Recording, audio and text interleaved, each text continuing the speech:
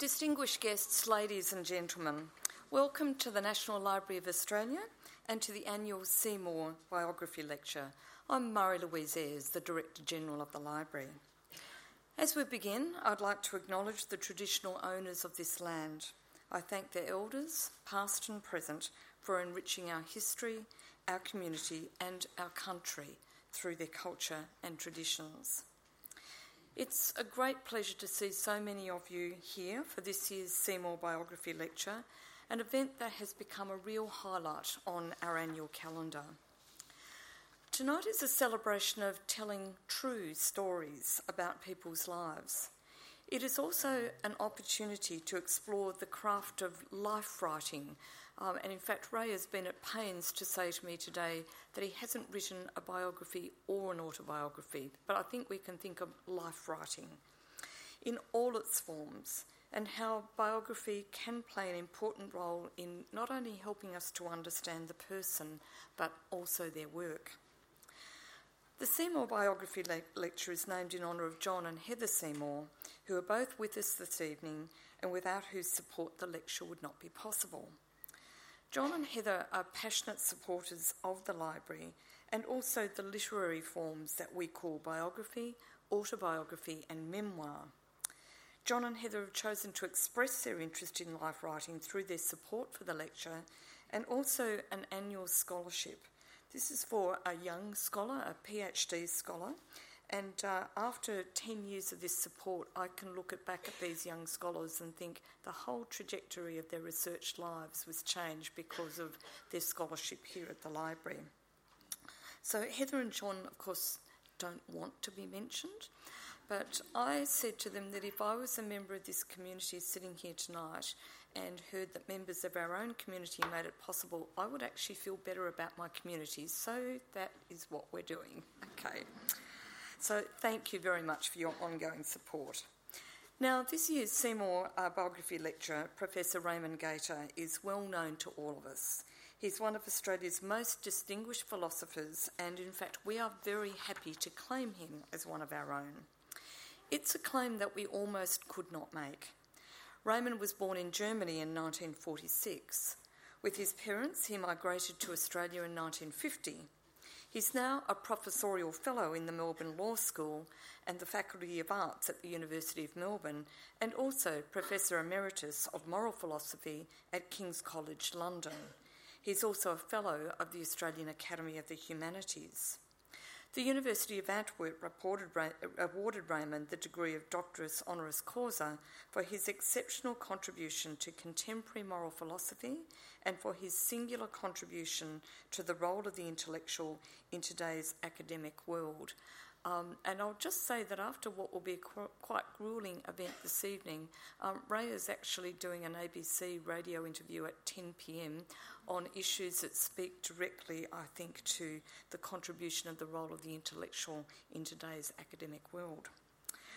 Ray's books, which have been published in many languages, include Good and Evil, An Absolute Conception, A Common Humanity, Thinking About Love and Truth and Justice, The Philosopher's Dog, Breach of Trust, Truth, Morality and Politics, After Romulus, and as editor and contributor, Why the War Was Wrong, Gaza, Morality, Law and Politics, Muslims and Multiculturalism, Sing for All His Worth, Essays in Honour of J.G. Rosenberg with Alex Miller and Alex Skovron, and Who's Afraid of International Law with Jerry Simpson. Now, of course, it was Ray's memoir, Romulus, My Father, published in 1998 and made into such a beautiful film in 2007 that captured the hearts of many readers. After dividing his time for over 30 years between London and Melbourne, Ray now divides his time between Melbourne and Shalva, a property in central Victoria, very close to where he grew up. Tonight, he's going to tackle the big concepts of truth, truthfulness, self and voice in his writing, and in fact whatever else he feels is important to say tonight. So please welcome Professor Raymond Gaita to present the 2017 Seymour Biography Lecture.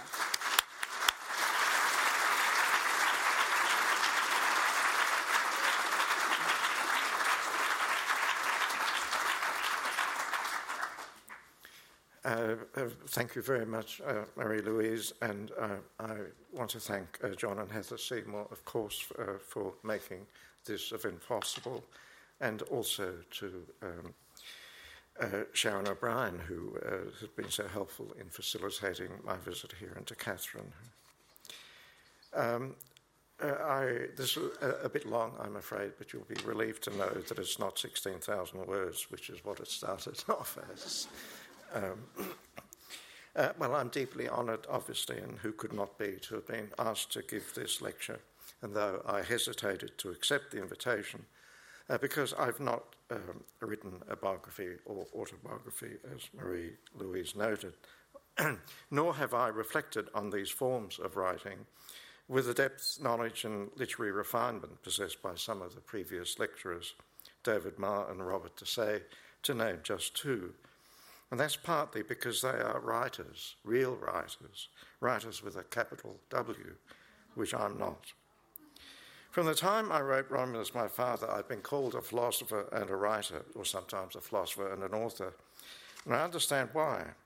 I know I'm not here because I wrote Good and Evil, An Absolute Conception, or edited with Gary Simpson, who's afraid of international law. But I'm not being coy when I say that I'm not a writer.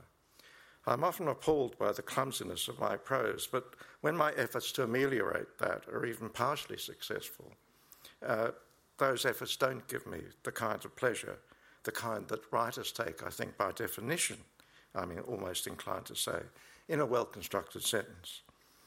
A dear late friend, the poet and essayist Peter Steele, wrote a wonderful essay called Poetry as the Mind in Love. You can read it in a collection of his essays titled Braiding the Voices, Essays in Poetry.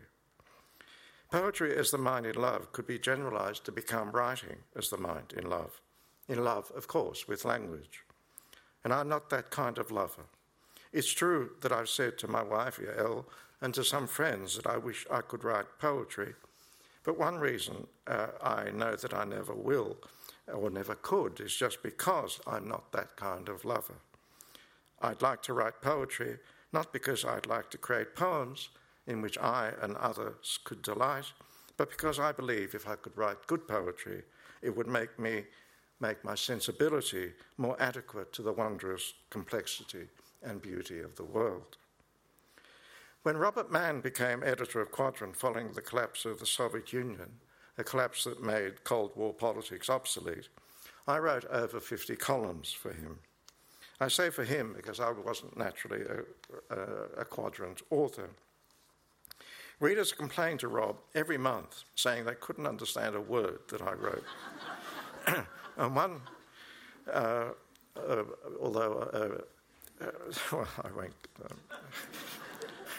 one wrote a letter to the editor in which he said something like this: "Each month I wait with masochistic anticipation for the arrival of Quadrant to see what new barbarities Raymond Gaita has perpetrated on the English language." And when I read that, I was reminded of a fellow student at University of Melbourne in the late 1960s who wrote, when he reviewed an article that I'd written, "Gaita says that Sartre distinguishes what he calls things in themselves from things for themselves, but if you ask me, the whole thing is up itself." So, you'll understand then, I think, why when some people urged me to write about my father and our life together in central Victoria, I replied that while there might be a good story to be told, I was not the person to tell it. Well, I did write it, and people now call me a writer, and always I protest sincerely that I'm not, and always people think that I don't really mean it. Well, I don't think of Romulus, My Father, as I said, as an autobiography, still less as a biography, and still less as an autobiography, because it doesn't contain the degree of critical psychological probing that would justify being called either. I've described. This is not a distinction I'm prepared to die for, but anyway, but that's the reason that I decline describing myself in that way. I've described Romulus as a tragic poem, and I hope that doesn't sound pretentious. Obviously, I don't mean to compare it to the great tragedies, especially the Greek ones that so affected me. But the reason that that category or the genre, that is of tragedy, came to mind is given in the book itself. After I describe how I felt at the age of 15 visiting my father in a psychiatric hospital after he'd gone mad, I say that as a student, and I quote now, tragedy with its calm pity for affliction it depicts was the genre that first attracted my passionate allegiance. I recognised in it the concepts that had illuminated the events of my childhood.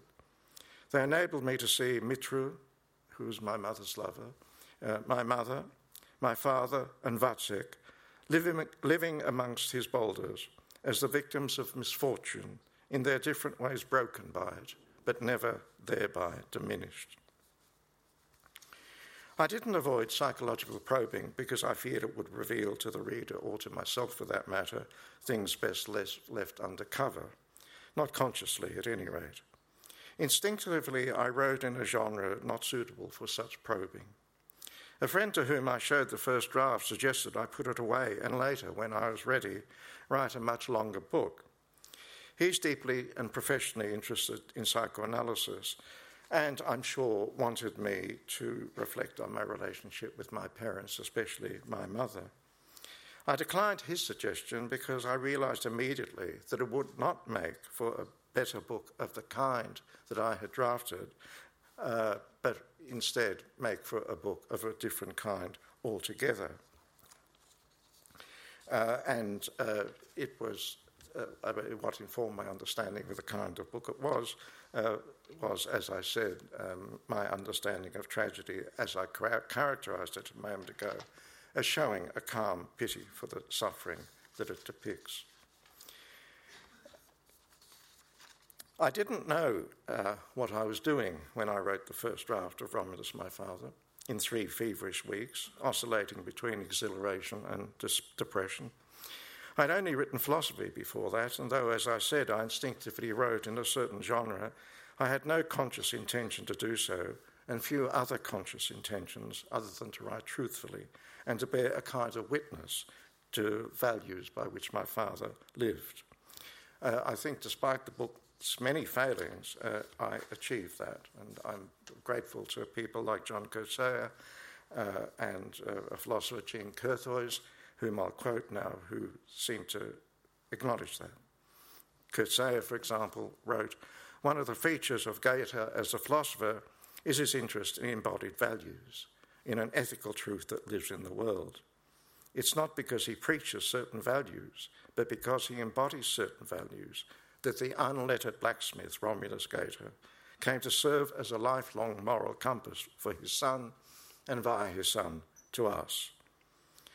In reviewing a book of essays in my honour, Jean Curthoys, a philosopher who had been at Sydney, writes, making clear that the tribute is to my father rather than to me, I quote, "It's a mark of Goethe's persistent reminder of how much he learnt from his father that so many of the prominent writers and academics who have contributed to this collection of essays and 2 poems on Goethe's ethical thought, and this is the important bit, accept Romulus as the ground of that thought and are comfortable with the idea that a man barely educated, a blacksmith of peasant background, a man who once contemplated murder and who never fully recovered from the psychosis to which he succumbed in midlife, had a depth of understanding which, when presented in the language of moral philosophy, put that profession to shame, as the endorsements to the 2nd edition of Good and Evil attest."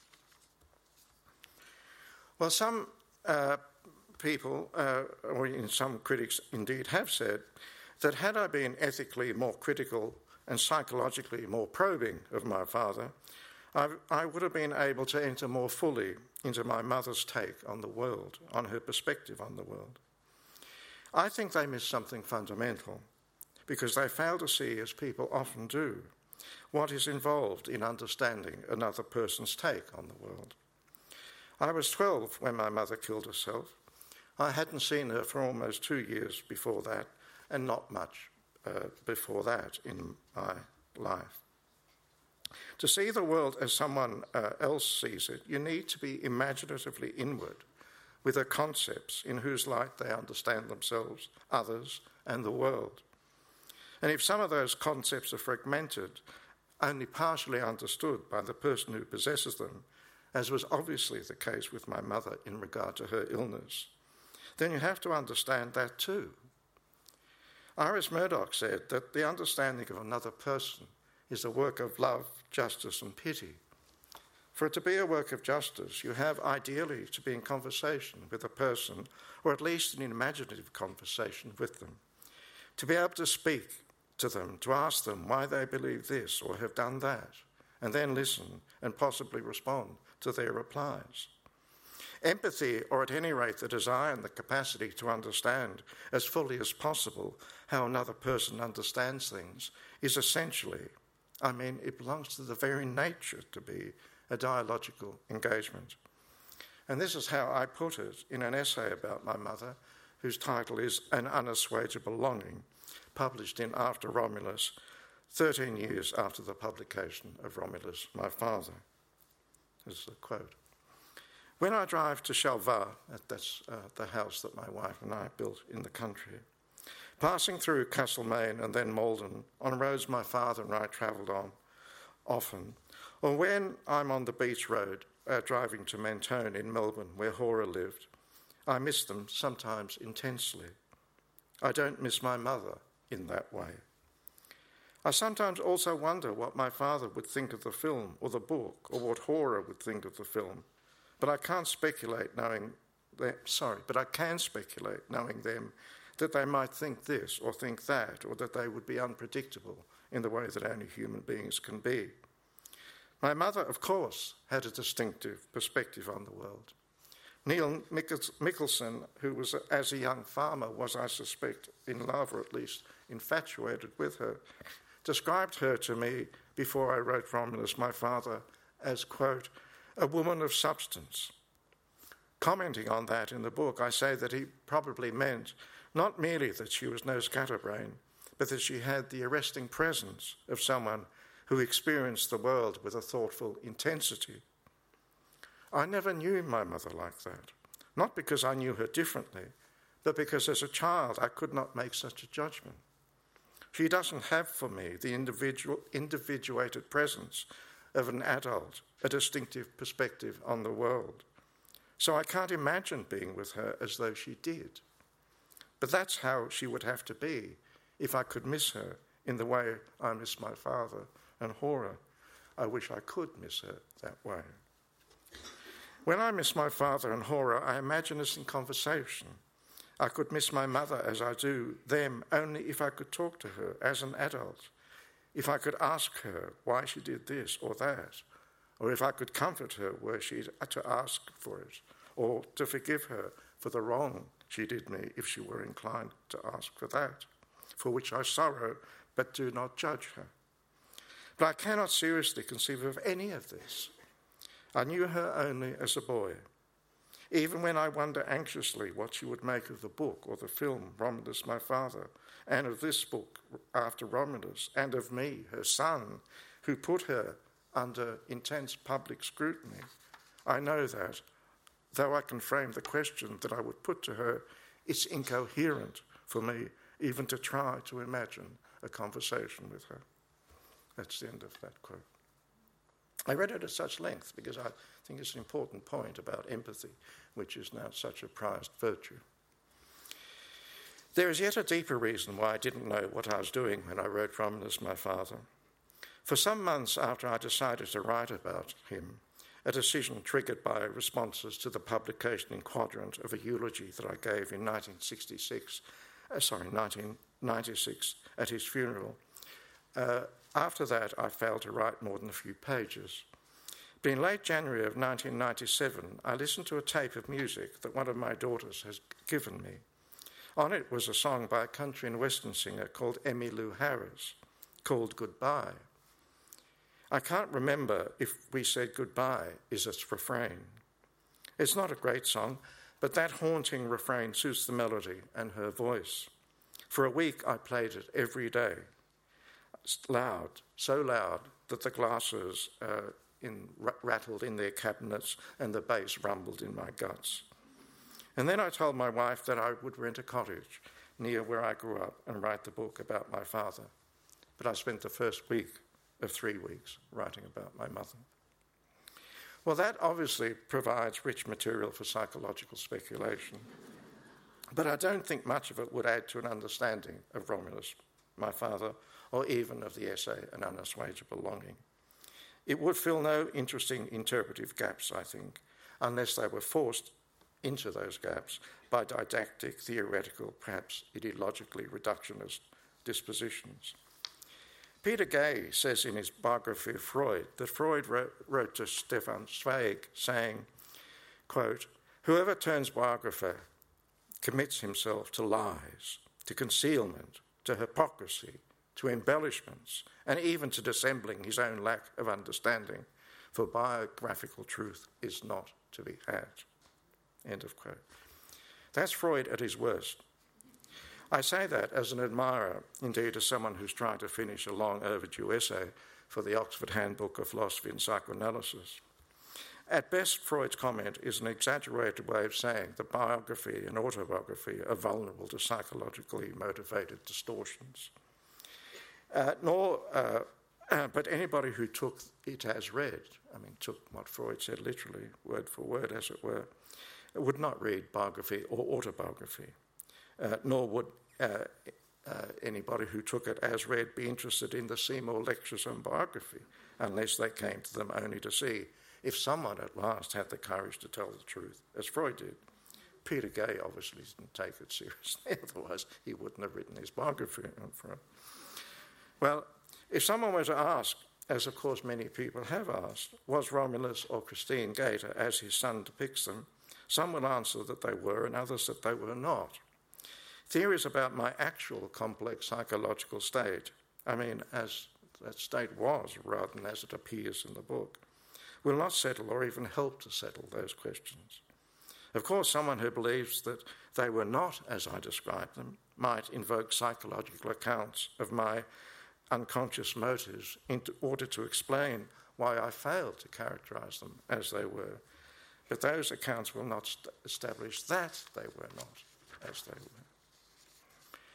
So I had no idea of what I was doing when I wrote Romulus, my father, but I do believe I know what I'm doing in the yet unfinished book of essays that express gratitude to, often love, of people I've known who have mattered deeply to me, some of whom have inspired me.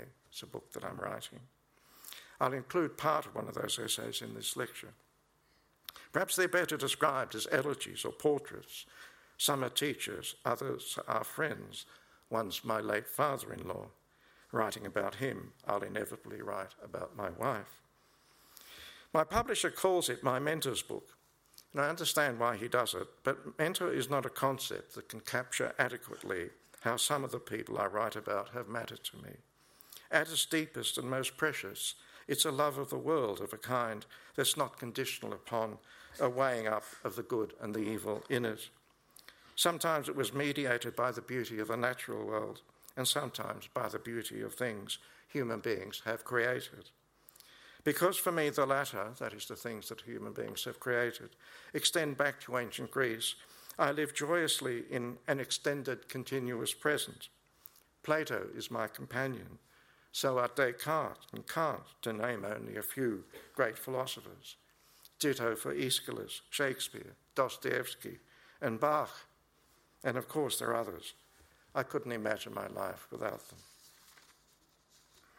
The essays, I'll continue to call them essays, would be worthless, or will be worthless when they're finished, if they're not truthful in intent and achievement. In such small pieces, none is longer than 5,000 words, that explicitly express gratitude, much will be left unsaid, just as, in fact, much is left unsaid in Romulus, my father. My hope, as it was when I wrote Romulus, is that what is left unsaid will not compromise the truthfulness of what is said. There will, of course, be many psychological and ethical motives urging me to write as I would wish things to be, rather than as they were or are. But there's scepticism about the possibility of truthfulness of a more radical kind than psychological that I want to talk about this evening. It's now commonplace to observe that if you ask 7 people to describe someone they all know, they'll tell 7 different stories. And it's an observation that can point in 2 directions. Taking us in one direction, it directs attention to psychological difficulties that stand in the way of an account upon which all 7 could converge. For so long as the difficulties are only psychological, disagreement is, at least in principle, if not likely in practice, to be attainable. Disagreement is likely to be resolvable and agreement attainable. But when the observation that 7 people will tell 7 different stories about the same person known to them all takes us in another direction, then scepticism implicit in it is more radical. It claims that the difference cannot in principle be resolved in a way that could reveal what the person was really like, because there's nothing in this world, no fact, that is what it is for someone really to be like, against which we could match narratives to assess their truthfulness. What I said in response to Freud, I say again now. Anyone who professes that kind of scepticism will not read biography, autobiography, narrative history, or anything else that relies on the assumption that there is, at least in principle, an answer to the question, was so-and-so really like that? It'll be asked of the portraits in my new book. I hope the answer will always be yes.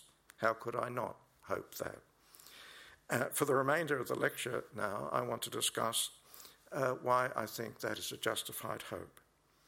And I'll do it by a hope that's in principle justifiable, and a hope that I myself realise. And I'll do it by reflecting on an extract from one of the essays in this new book. Its subject is a man whose name was Martin Winkler. Winkler taught theology in Germany in the 1930s with the great organist and humanitarian Albert Schweitzer. When he was around 40, Schweitzer gave up his university post and concert career and trained to become a doctor. After graduating in medicine, he went to Africa, where he built a hospital in order, he believed, to bring the benefits of Western medicine to one of the many places in the world where it was desperately needed. He asked Winkler to accompany him, but because Schweitzer worked, as Winkler put it, 26 hours a day, Winkler declined. Not long after, however, he went to New Guinea to do there the same sort of work that Schweitzer did in Africa, though not as a doctor. Winkler trained as a nurse. When war broke out, he was arrested as an enemy alien and brought to Australia, where he spent the remainder of the war in internment camps. When he was released, he practiced as a Lutheran pastor and worked for some years as a labourer until he was employed to teach German at Ballarat Grammar School. Though I went to another school as a boarder, St Patrick's College, Winkler taught me German at the grammar school from year 9 until the end of year 11, when I left St Patrick's College to attend Melbourne High School. Winkler was perhaps the wisest man I've known. Eccentric and a strong, passionate personality, he was more than a little daunting. But in year 11, threatened with expulsion from St Pat's, I found refuge each week in his study. The headmaster told me that I was corrupting the boys because I had read Bertrand Russell on education and had spoken enthusiastically to them about his attitude to sex and sex education. "I don't like the way you think, Gator, but I like the way you play football," he told me, explaining why he hadn't yet thrown me out. It was a big footballing school, St Pat's, and I wasn't a great footballer, but they called me the tank because I couldn't see, and so I just went through everything. And the headmaster took what was in fact a disability as the virtue of courage. So that's why he said, "I like the way you play football." He thought I had what they call character. Of one kind, anyway. Well, Winkler liked the way I thought, so when he learned about the cause of my trouble, he gave me a book to read. At home, I should say, because I was about to go there on vacation. "He's superficial, he doesn't understand what he attacks, but you might as well understand why you are in such trouble," he told me. The author to whom he referred was Russell, and the book was called Why I'm Not a Christian, which he took the trouble to borrow from the Ballarat City Library. Despite reading Russell, or perhaps as the headmaster of St Pat's probably thought because I read him, my energies at the time were more directed to becoming a juvenile delinquent than to study, infatuated as I was then by the rebellious glamour of Elvis Presley, Jimmy Dean and Marlon Brando. Why did Winkler play Bach to me when I came to him to learn German in order to read the humanities at university? Well, Winkler more than honoured his responsibility to do that. But in the process, I came to see how the love of his subject, German language and literature, his love of Bach and Handel, and of much German cultural history were inseparable. Without compromising the need to do what was necessary to enable me to pass my examinations, he taught me what it can be to love a language, a natural language, steeped in the history of its peoples who shaped it and were shaped by it. For him, the study of a language was a kind of anthropology that enabled one not only to understand a people and their mode of life, but also a way of being human in their language. I'm sure that's why I've emphasised in much of my work the importance to our thinking of almost everything that defines us in the human condition, the importance of that, of it being expressed in a natural language, used creatively at full stretch. Winkler was in fact initiating me into what Plato would have called a form of pedagogical eros, initiating me into the art of loving, as Socrates put it in the Symposium. Conscious though he was of the greatness of much of what's called Western civilization, he was a European through and through, steeped in German culture.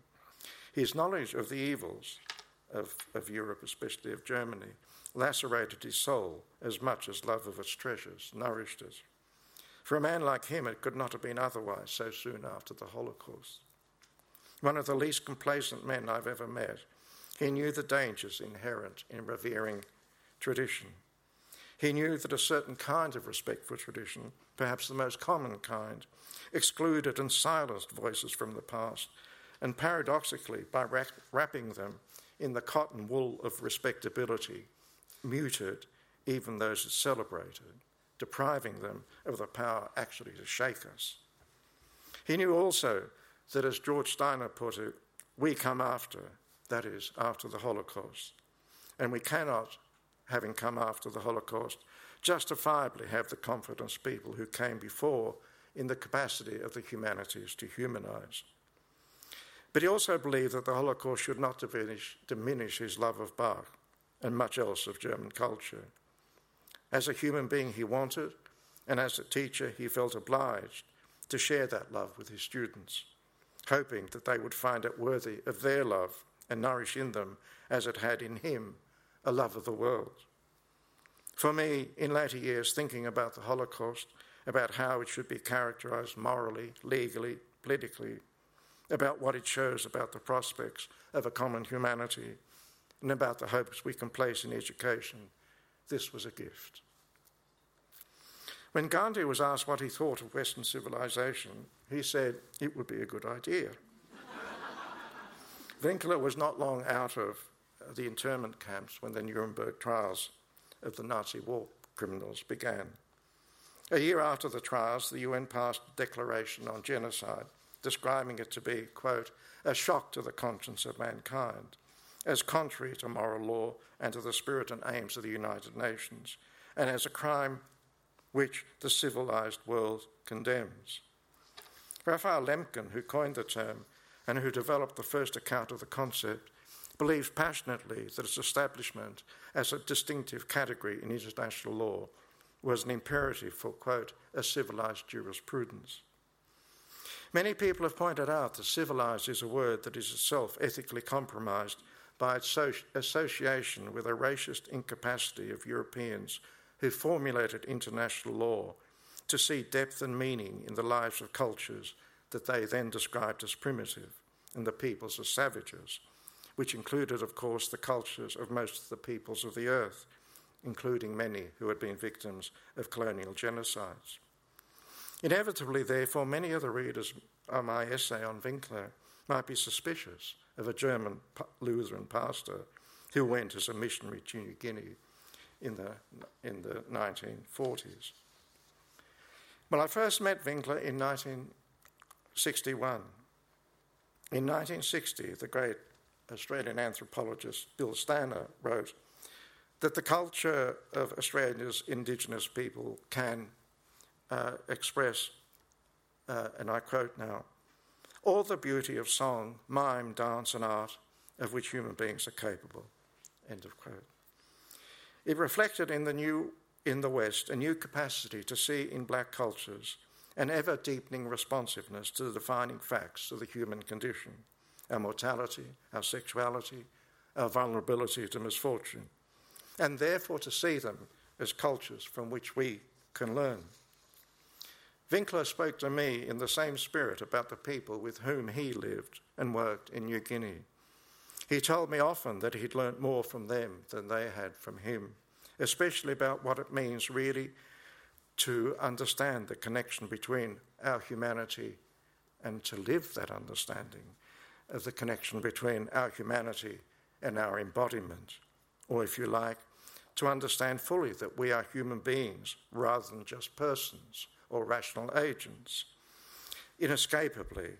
living inescapably, and if we understand its significance fully, joyfully, as part of nature. It would, of course, be natural for me to say that Winkler was an inspiration to me, but I resist doing so, at any rate doing so flatly, as it were, because inspiration is a word that is too general to describe Winkler's effect on me, covering as it does a multitude of virtues and vices. Inspiration can be corrupt, and sometimes it is merely the effect of enthusiasm. And even when enthusiasm is passionate, it'll be banal if directed towards things that are banal. Because it's contagious, enthusiasm can be a pedagogical asset, but it's ethically neutral with respect to what it's directed towards. Love, on the other hand, Plato was perhaps the first to see, is in complex ways related to the good. One can be a passionately enthusiastic debunker, but love asks to celebrate the beloved. Even more than enthusiasm, love can be a pedagogical asset, a psychological aid to making something attractive or energising students who are not interested in their studies. But much more important than that is the fact that love can be revelatory. It's sometimes an indispensable means to seeing the value of something. Often we see something as precious only in the light of someone's love for it. So you see, when I speak of love, I really do mean love. If I'm told that someone is passionate about this or that, I always want to know whether the concept of love and the distinction between what it really is and its many counterfeits would be essential in elaboration of that passion.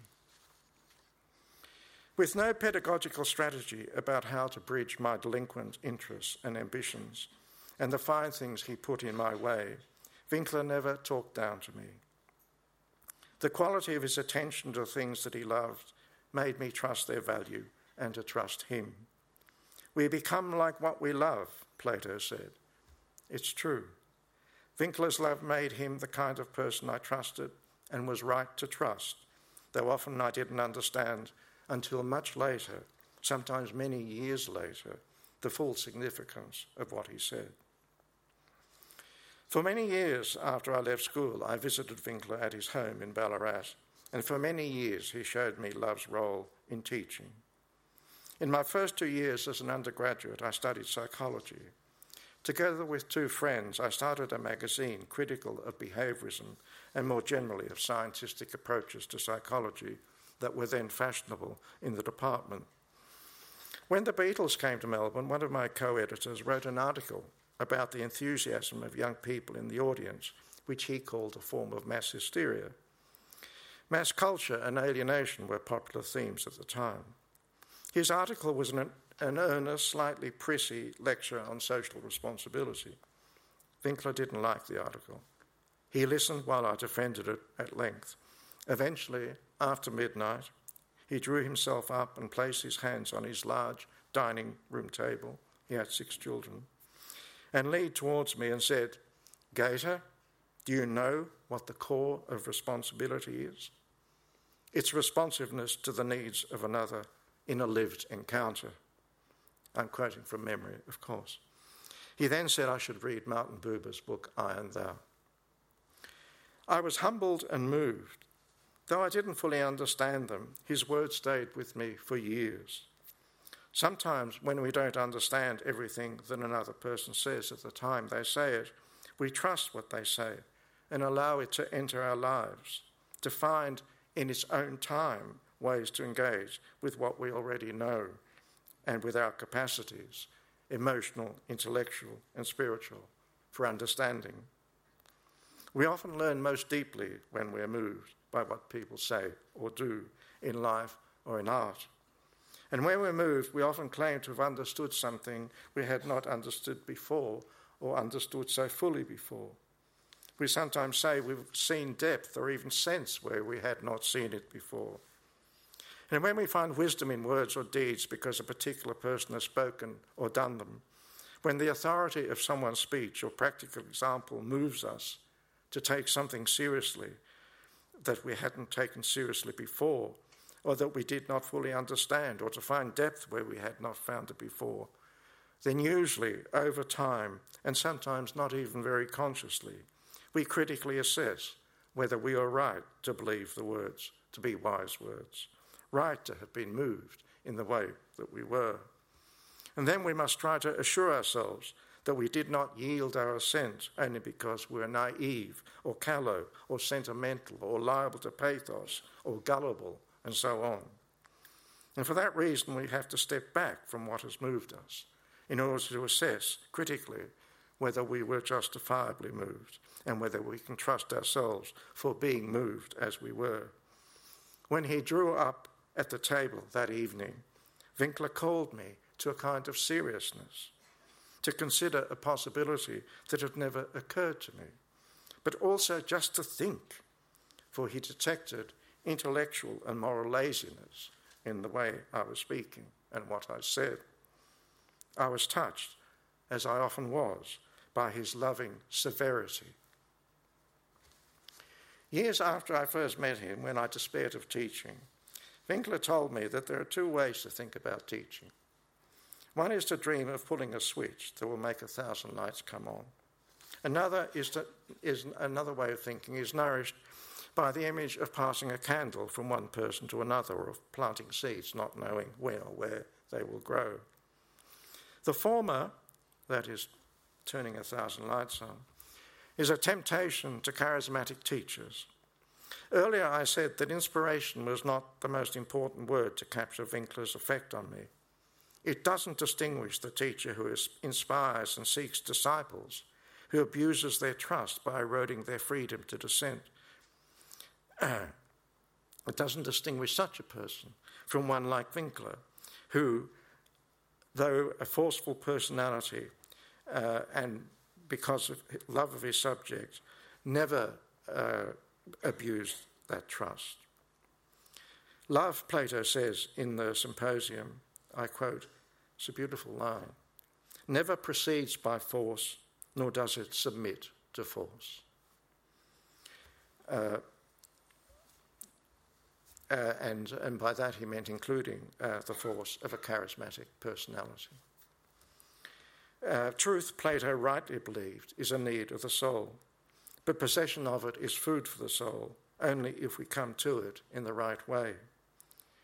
Winkler honoured his responsibility to the world that he loved, and he honoured the responsibility to his students, to, as Hannah Arendt put it, I quote Arendt now, never to strike from their hands their chance of undertaking something new, something foreseen by no one. Winkler's advice about teaching was the wisest I'd ever received, as was his rebuke when I defended my co-editor's article on the Beatles.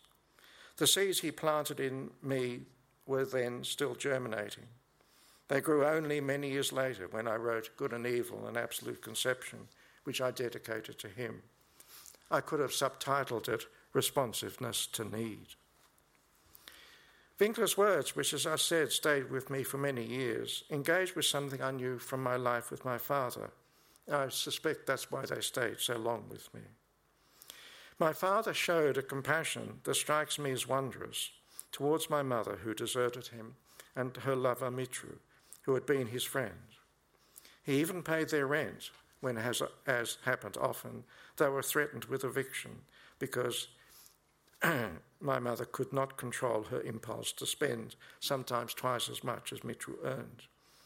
That impulse, compulsion indeed, is a symptom of manic depression from which my mother suffered from her teenage years until she killed herself at the age of 29. Mitru had killed himself 2 years earlier at the age of 27. My father found it impossible to turn his back on their desperate need, which I think he believed would destroy them. My mother and Mitru responded in complex ways to my father's compassionate response to their need, but even as a boy, I accepted it as a gift, though I did not fully understand why until I was an adult. People have often asked me how I survived my childhood reasonably sane, and some believe they know the answer. Well, some believe I'm sane, but that's another matter. Most believe they know the answer, and which is that I knew that my father and Hora loved me deeply and that I never doubted it. That's an important part of the answer, to be sure, but there's another part that's just as important. It's this. The fact that I came to see the world in the light that my father's cast upon it prevented the light that my father's goodness cast upon the world, prevented the pain of my childhood from becoming bitterness. It's bitterness rather than pain that corrodes the soul, deforms personality and character, and can even tempt one to misanthropy. My father's goodness enabled me to love my mother without shame or serious resentment, though I was painfully aware of the disdain many people showed towards her because she neglected me and later my half-sisters, and because she took many lovers, which can also be a symptom of manic depression, inseparable in her case from her romanticism, the romanticism of her attitude towards love and other things in life. To be enabled to love is as important as to be loved, a fact that we must constantly hold before our minds when we deal with children who have been psychologically and spiritually wounded. Some of the barriers to loving are, of course, psychological barriers, but as my reference to loving without shame implies, they can also be moral, or rather, as my father taught me, not by his words, but by his examples, by a moralistic distortion of morality. I learned from him that the aspiration to be morally clear-sighted, which sometimes requires a morally severe assessment of what somebody has done, is never inconsistent with a need to love clear-sightedly. He never denied that my mother had wronged him. Some people find incoherent the idea that love can be morally severe and yet not be judgmental or resentful. The roots of that incredulity go deep in Western culture, at least back to Aristotle. Winkler's love of Bach awakened the same love in me. I drew on it, I needed it, when I wrote Romulus, My Father. Writing about such things that affected me profoundly, including my father's descent into madness when I was 14, living alone with him in a dilapidated shack in the country. Writing such things, I had to resist as much as possible all dispositions to pathos or to sentimentality. And that's not merely a personal remark. Anybody in similar circumstances should do the same. But in resisting these, I wasn't trying to get feeling out of the writing, but I was in fact trying to make the feeling true. I don't mean that I wanted it to be sincere. Sentimentality is sincere more often than it's not. In practice, probably always sincere. In resisting sentimentality, I wasn't so much trying to feel right, but trying to see things right, to understand things right, and to be truthful, not about the facts, as I told them, but about the meaning of those facts, the meaning of the facts that were fundamental to the story. To be true to the meaning of those things, I listened to Bach. The distinction, as I've just expressed it, between facts and their meaning is simple enough if one thinks of facts in a workaday sense, as we mean it when we talk about facts getting into textbooks or encyclopedia, or as when a judge might use the term saying to an emotional witness, stick to the facts, please. In that sense, the distinction between fact and meaning, I think, is pretty clear. At the end of Romulus, My Father, I describe a scene outside the church door after I had given the eulogy at my father's funeral, and I caught sight of a man who I did not at first recognise because I hadn't seen him for 40 years or more. The first draft read like this, a quote from the draft. When I went towards him, I saw that his eyes were filled with tears. It was Neil Mickelson, the man who'd been kind to my mother and who had fallen from the haystack when my father worked for him. Every word you spoke was true, he said. Your father saved my life. His presence and his words moved me. I thought again of Frogmore and my life there with my father. My father was buried in the Maryborough Cemetery, not very far from my mother. That was the first draft. And that's the closing sentence. Well, my publisher and editor, Michael Hayward, said we needed another sentence between I thought again of my life there with my father and the sentence, my father was buried in the Maryborough Cemetery not far from my mother. Well, I could see he was right, so I produced one. In the light of what I said earlier about the circumstances in which I wrote the book, you'll see why I produced the one I did. And this is it, I quote. I remembered my mother laughing as she talked with Mickelson at the chicken wire gate. So, and I also changed the very last sentence to read, not to read, it had read, my father was buried in the Maryborough Cemetery, not very far from my mother. I changed that to, changed that to, my father was buried in the Maryborough Cemetery, close to my mother. Well, now the published version, in case you've forgotten all that, reads, his presence and his words moved me. I thought again of Frogmore and my life there with my father. I remembered my mother laughing as she talked with Mickelson at the chicken wire gate. My father was buried in the Maryborough Cemetery, close to my mother. Well, that's the end of quote. It's a fact that my mother talked with Mickelson on at least one occasion by a fence whose metal frame, by a gate, whose metal frame, in fact it was a bed frame, was covered in wire of the kind to keep chickens out. It was a fact, too, that I remembered her laughing on at least one such occasion. It's also a fact that my father's grave is approximately 10 metres from my mother's grave. But had I written all that, as I just read it, Michael would not have been pleased. The statement of those facts cannot convey their significance in the way that the sentence I produced for him does, by its rhythm and tone. But a sentence like that is of its very nature vulnerable to sentimentality, kitsch, and wish fulfillment, among other vices. I worried for a long time as to whether I should, once I'd replaced not very far from by close, whether I should say near to, because near to is still a spatial concept, whereas close brings all sorts of things that I wondered whether I wished to be true, as opposed to actually being true. So that's why I'm trying to explain the difference here between concern for fact and the concern for the meaning or the significance of those facts. Well, I suspect it's not an exaggeration to say that anybody who read that sentence that I wrote in response to Michael's request would also understand why I published An Unassuageable Longing 14 years later and why the essay has that title. I owe the title to Helen Garner, who wrote about my mother this, quote, in her son, whom she repeatedly left in the care of his father and Hora, she, that is my mother, inspired an unassuageable longing. When she came back and lay depressed in bed all day, unable to do the work of a wife and mother, he used to creep into the bed beside her to bask in the warmth of her body. End of quote.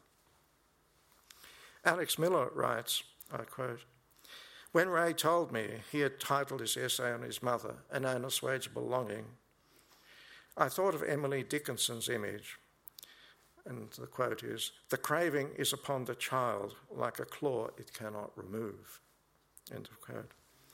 Later in the same essay, he says he believes it's not yet over, that my writing about my mother has not come to an end. And perhaps I'm right now, proving him right. Well, in much of my work, I've written, and now this is the sort of philosophical bit that is supposed to honour the title of this lecture. It's about 5 minutes. I'm sorry, it's a bit dense. But in much of my work, I've written about what I've called the realm of meaning. I'd not like that to be taken as a technical expression, though the word realm gives it a slightly technical, intimidating ring that I don't intend. When I coined it, I had in mind a way of thinking about the meanings of things in our lives, about what it means to love or grieve truthfully, about why it matters, about why it matters and the way it matters, that we should suffer wrong rather than to do it. What counts as thinking well or badly about these matters is in part determined by concepts more often used in assessment of literature than it is in other more scientific disciplines, even in metaphysical philosophy. Categories like, as I've suggested, sentimentality, pathos, cliché, tone deafness, for example. Thinking about the meanings of things is necessarily answerable to such concepts because they partly determine the cognitive character of it. I called it a realm, I could have called it a domain or a space, because I thought of the concepts that determine the character of such thinking as constituting a conceptual space or realm in which thought and feeling, style and content are inseparable. They yield a distinctive content different from science and metaphysical philosophy.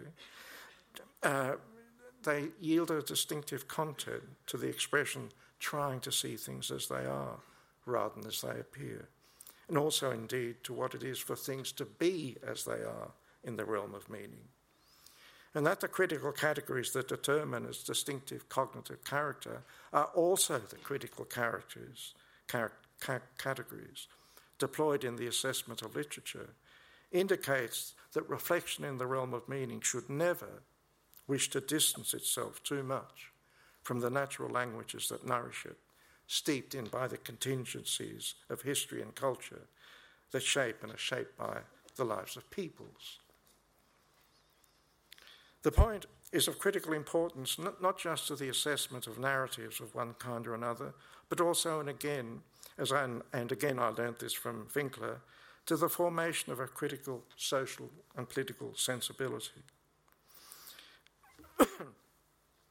In 2017, the National Portrait Gallery had an exhibition called All That Falls, Sacrifice, Life and Loss in World War I.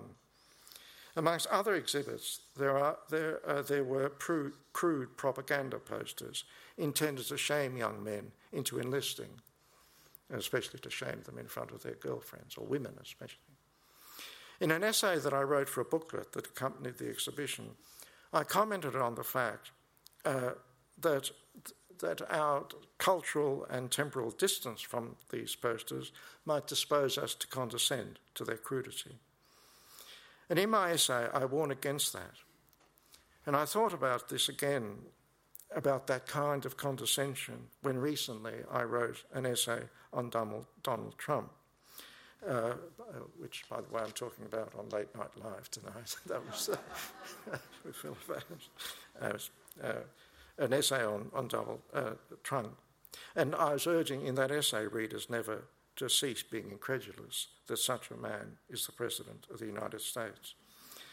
But who, I asked in both essays, who can say with justified confidence that in the clamour that accompanies great upheavals, they'll retain an ear for what rings false? It's not enough, I go on to say, to hope that one can hold onto one's reason.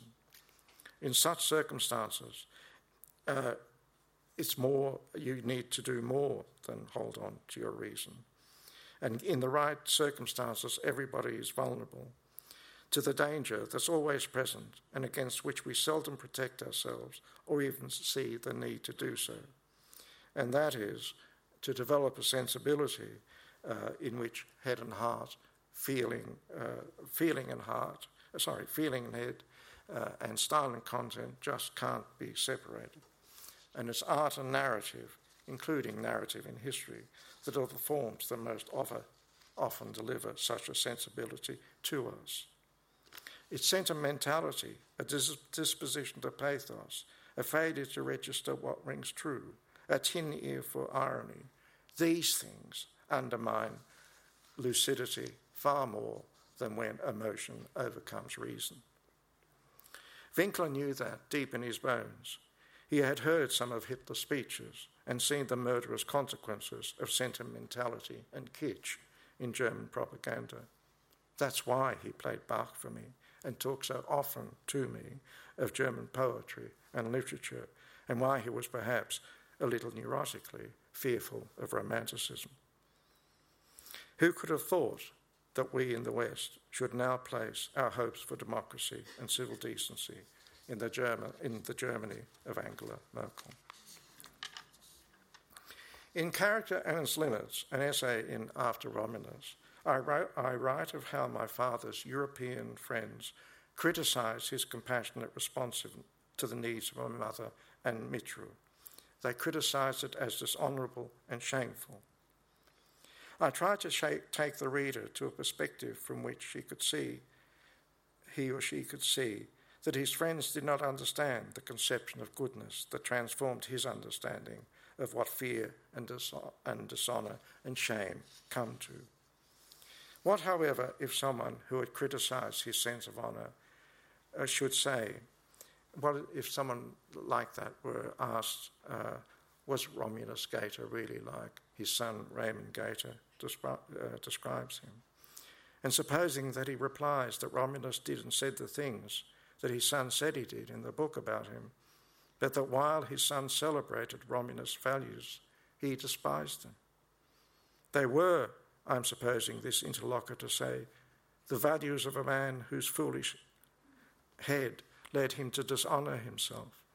His foolish heart led him to dishonour himself by paying his wife's rent when she lived with a man who cuckolded him. They were, he continues disdainfully, the values of someone who believed that a man who was clearly mad, this is a friend who lived between two boulders near us, who'd gone mad, and he cooked in his urine, talked to himself, was evidently mad. They were, this person continues, the values of a man who believed that someone who was clearly mad, who lived between two boulders on a hillside where he talked to himself while he cooked in his urine, should be treated fully as a friend. Quite clearly, someone who would say such things about my father would tell a different story to the one that I told. Did my father pay my mother's and Mitru's rent? He did. That's a fact. Was he therefore a good and generous man? A man of quite extraordinary goodness? Or was he a cuckold who dishonoured himself still further? To tell a story that would show who he was, what kind of man he was, we would have to answer that second question. But there's no neutral ground, no ethically neutral ground on which to plant one's feet when we try to do it. No ground on which reason by itself or facts could favour one answer over the other. Thank you.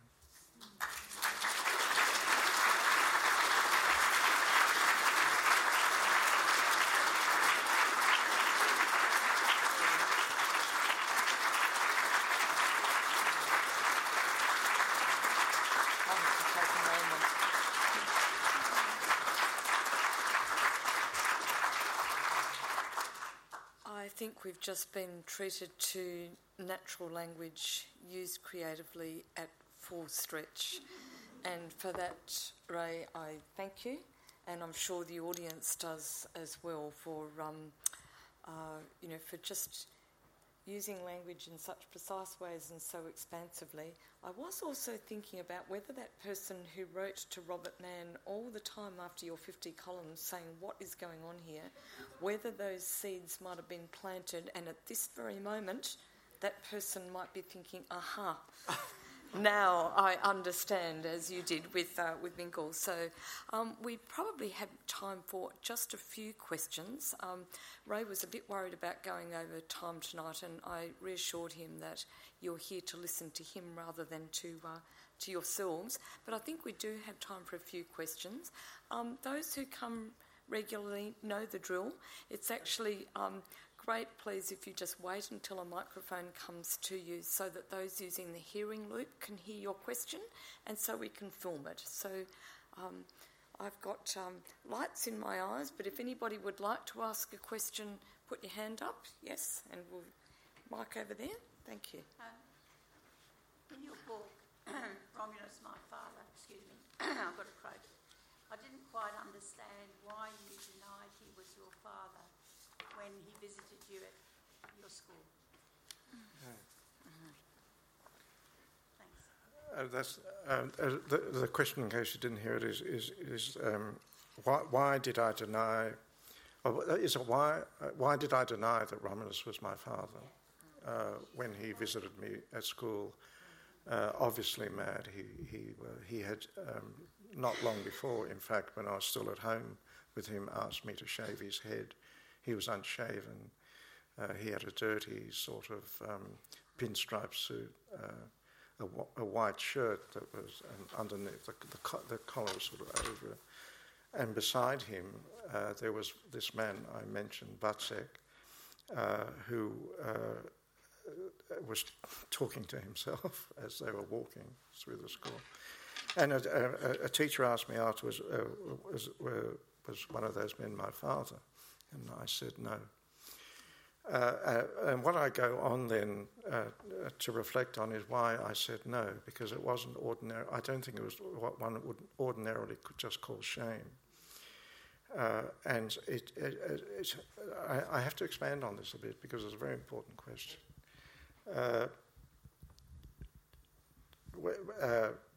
When Romulus, my father, was about to be published, I went on a sort of literary tour through the areas, through the area where the book was set, and I took the journalist and the photographer to the boulders where this man Vatsek had lived. It's just two big granite boulders that he covered with bits of whatever. And one of the journalists asked me, did Vatsek appear weird to you when you were a boy? And instinctively I said no. And afterwards I wondered why he hadn't appeared weird, because he was weird. I mean, insofar as that word means anything, someone who cooks food in his urine, offers you it and talks to himself while he's doing it is weird. But the reason I instinctively said no was, I realised later, was that neither my father nor Hora had ever responded to Vatsek with a trace of condescension, which in the tone in which they spoke to him, in their bodily demeanour towards him. He came and lived sometimes with us, and they actually befriended him. I mean, in the sense of friendship that implies a sense of equality, not a sense that you. And I realised that's how, as a boy, I saw Vatsek. How I couldn't do otherwise. But had they not responded that way, had they shown in their demeanour and whatever that they thought that he was not fully their equal, then with a cruel sensitivity that children often possess, I would have thought he wasn't really one of us. I would have always thought he was kind and good because he treated me really well. And Hora often said to me, Vatsek is a very good man, a kind-hearted man. Now, I know that everybody thinks that we should treat people like Vatsek, as my father and Hora did. But I'm now 71 and I can count on the fingers of two hands how many people, probably I wouldn't get to the end, how many people I've met who are like that. And the interesting question is, why are people not like that? And my answer it's not like asking why aren't people really courageous, let's say. Why aren't people as courageous as some hero? Because there you have the idea that this person is this courageous, this person is that, and you go along a line till you get to, right? But and you can get a kind-heartedness like that too. You can get kind-heartedness where some people are more kind-hearted and some people are really good kind-hearted people, but consistent with their kind-heartedness, they would respond with a trace of condescension. And not only would they respond with condescension, some of them, if they were reflective, might say, that is the only way truthfully to deal with such a person, because they are afflicted and have lost so much of what gives meaning to people's lives. And they would say, that's how you should behave. So it's not a matter of my father being on a continuum here. I think it's a different kind of thing. And I think it's a wondrous thing. And in a way, I wanted to give witness to it. And I've always regarded it as quite different. And that's, in fact, why I titled the essay that I mentioned in my talk, Character and Its Limits. I wanted to talk about the limits of character. The character, insofar as it deals with virtues like integrity, nobility, courage, my father had. And lots of people, when they praise my father, praise him for those virtues. Had they been his only virtues, I don't think I'm not sure, but I might not have written the book. Because it wasn't these heroic virtues. They're all heroic, nobility, courage, all that, character in sort of moral, muscular stuff. Resilience is another such concept. But the goodness my father showed involved a kind of renunciation, which is why, and he showed it in his attitude to Watzek, but he showed it also, showed a renunciation of any sense whatsoever of superiority. And he showed it also in his relation to my mother and Mitra. And that's why his compatriots, raised on a conception of honour as a focal ethical concept, right, despised him. Actually, they didn't so much despise him, they despised his behaviour. So it's as it were, there are two big ethical frameworks. One has concepts like honour, nobility at its centre. Another has goodness as its centre. My father actually lived between the two, which is why he was, in fact, a complex man, because as you read the book, you'll know he went off to shoot somebody at one stage. So he wasn't a sensitive, new age guy, full of... Anyway. I'm sorry it was so long, but it's a very important question. If that doesn't send us all back to read Romulus, My Father, I just don't know what actually will. So I encourage you to do so. We are going to leave it here now because Ray has kindly offered to sign some books in the foyer, and we'd like you to join us for some refreshments. But before we finish, I'd just like you to join me again in thanking John and Heather for making tonight possible, but also thank you very, very much for that language at full stretch. So thanks, Ray.